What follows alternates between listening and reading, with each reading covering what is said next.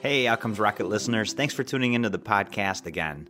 Tired of your business's healthcare costs unpredictably increasing every year? Healthcare costs are typically a business's second or third line item expense, and if you're like most employers, it's an expense that's growing faster than your revenue. Luckily for employers, Novetta Health has the solution. Novetta Health is a full-service healthcare consulting firm with proven strategies to lower your healthcare costs by up to 30% or more. They operate on a fee-for-service model and never mark up any of their medical or pharmaceutical claims.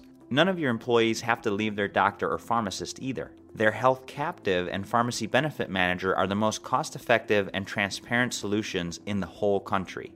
What they do is not magic, it's just honest. So if you're tired of overspending on health insurance and want to learn more, visit outcomesrocket.health/save for a free spend analysis to see how you too could save by switching to Novetta Health. That's outcomesrocket.health/save for your free spend analysis.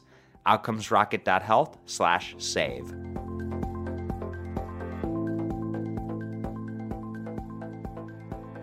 Welcome back to the podcast. Today I have the outstanding Dr. Saya Nagori. She's a medical director at Simple Health, glaucoma surgeon, co-founder of this company. Dr. Saya Nagori completed her undergrad training at Villanova University, where she earned her bachelor's degree and was presidential scholar. She then attended Drexel College of Medicine, where she was recipient of the Arnold P. Gold Foundation Fellowship for her work in patient education in regards to diabetic eye disease. Following her schooling at Drexel, she completed her ophthalmology residency program at St. Luke's and Roosevelt Hospital System in New York City, where she was chief resident. She then completed a glaucoma fellowship at the Kresge Eye Institute in Michigan. Dr. Nagori is a glaucoma specialist and anterior segment surgeon, performing both cataract surgery as well as surgery for glaucoma. She's been published in several major journals, in Survey of Ophthalmology and also Archives of Ophthalmology, but she's very fond of performing business that will help patients that are not as sick, patients that need services that aren't in the normal healthcare setting. And so I'm excited to dive into some of her experience in the traditional healthcare space, as well as some of the work that she's innovating in. So Saya, I just want to welcome you to the podcast. Thanks so much, Saul. Really happy to be here. Absolutely. Now, tell me something. What got you into the medical sector? So I think it was just predestined from when I was younger. My family is full of physicians, and my mom particularly had a lot of health issues when I was younger. She had rheumatic heart disease. She had a Whipple for pancreatic cancer, which happened to be a non-life-threatening pathology, and she is still alive and well. Then she had a pacemaker placed. So I have just been in and out of the hospital through her, and have really had some amazing physicians who have helped my family specifically. And so I've just been around medicine my whole life. Yeah, sounds like it was something that just got you from the beginning. You were positively affected with all the work they did with your mom, and you're like, man, this is for me. Yeah, exactly. It didn't seem like there was anything else that I was going to do. Love it. So Saya, now you're diving into entrepreneurship and with your work at Simple Health. What's a hot topic that you think needs to be on health leaders' agenda today, and how are you guys approaching it?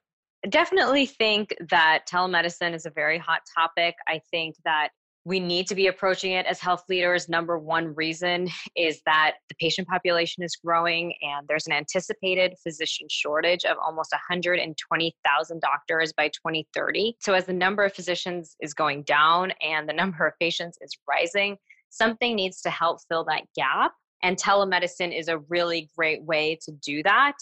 I think some people are very resistant to telemedicine, and they think that maybe it's not safe, or maybe it's going to take physician jobs away.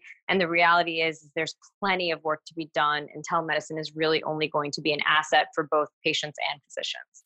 Yeah, it's a great call out. And a lot of folks have started, but there's some resistance. The opportunity for enterprising physicians that are not part of a large hospital chain, I think, is very large, in that they have more flexibility there. I know that you've done some work here to help these types of practices. Do you want to dive into some of what that looks like and what you've done? Sure. Yeah. So there's two major ways that I have been helping the private sector and physicians get involved in this space. I actually created a telemedicine course for physicians that they can use to basically jumpstart their telemedicine careers.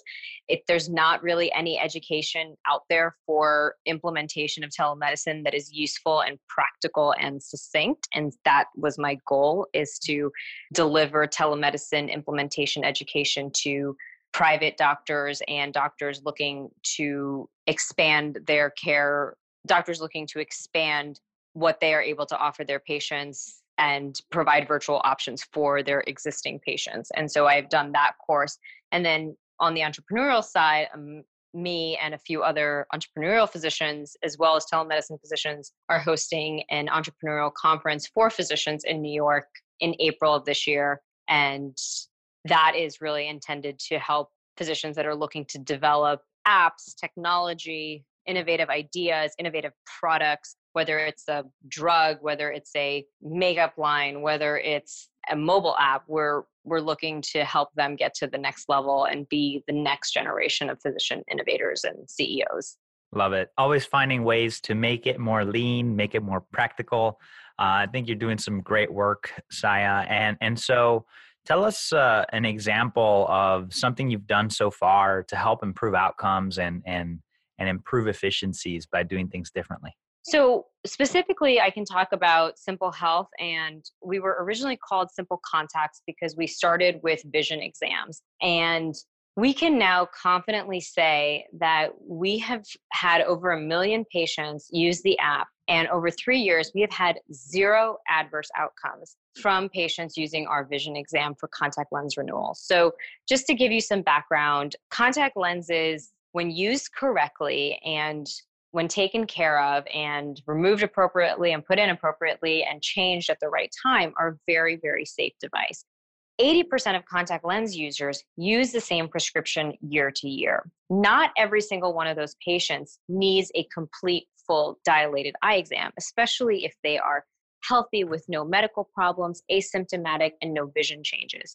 So what we did initially when we developed the company a few years ago is we developed an online vision exam for those patients who can then seamlessly renew their contacts and not have to go into the doctor's office for an unnecessary visit. But we still do an assessment. It's not that we're just renewing the contacts without any information. There is still a vision exam done. There is still a video taken of the eye. There is still a medical history and a questionnaire done. And now we have enough data over 3 years to show that we've been able to fulfill thousands of prescriptions and renew thousands of pairs of contact lenses for healthy patients. And we've had 0 adverse outcomes from any of that. And that's pretty powerful data. And that's pretty powerful outcome in keeping these people out of the doctor's office for a routine healthy visit. That's such a great call out. And when you have these patients that don't need to attend the doctor's office, why have them show up? With the number of physicians really needing to be a lot higher, with the number of patients that are increasing, services like Saya's are going to be crucial for the way that we take care of the population. So I think that's a great recommendation there by Dr. Nagori, and one that we should be thinking about more broadly across the healthcare system. You know, what are things that we could keep people at home for and take care of them through services like an app, a website, or telemedicine? Can you share a time when you had a setback and what you learned from it? Sure. So I think one of the biggest challenges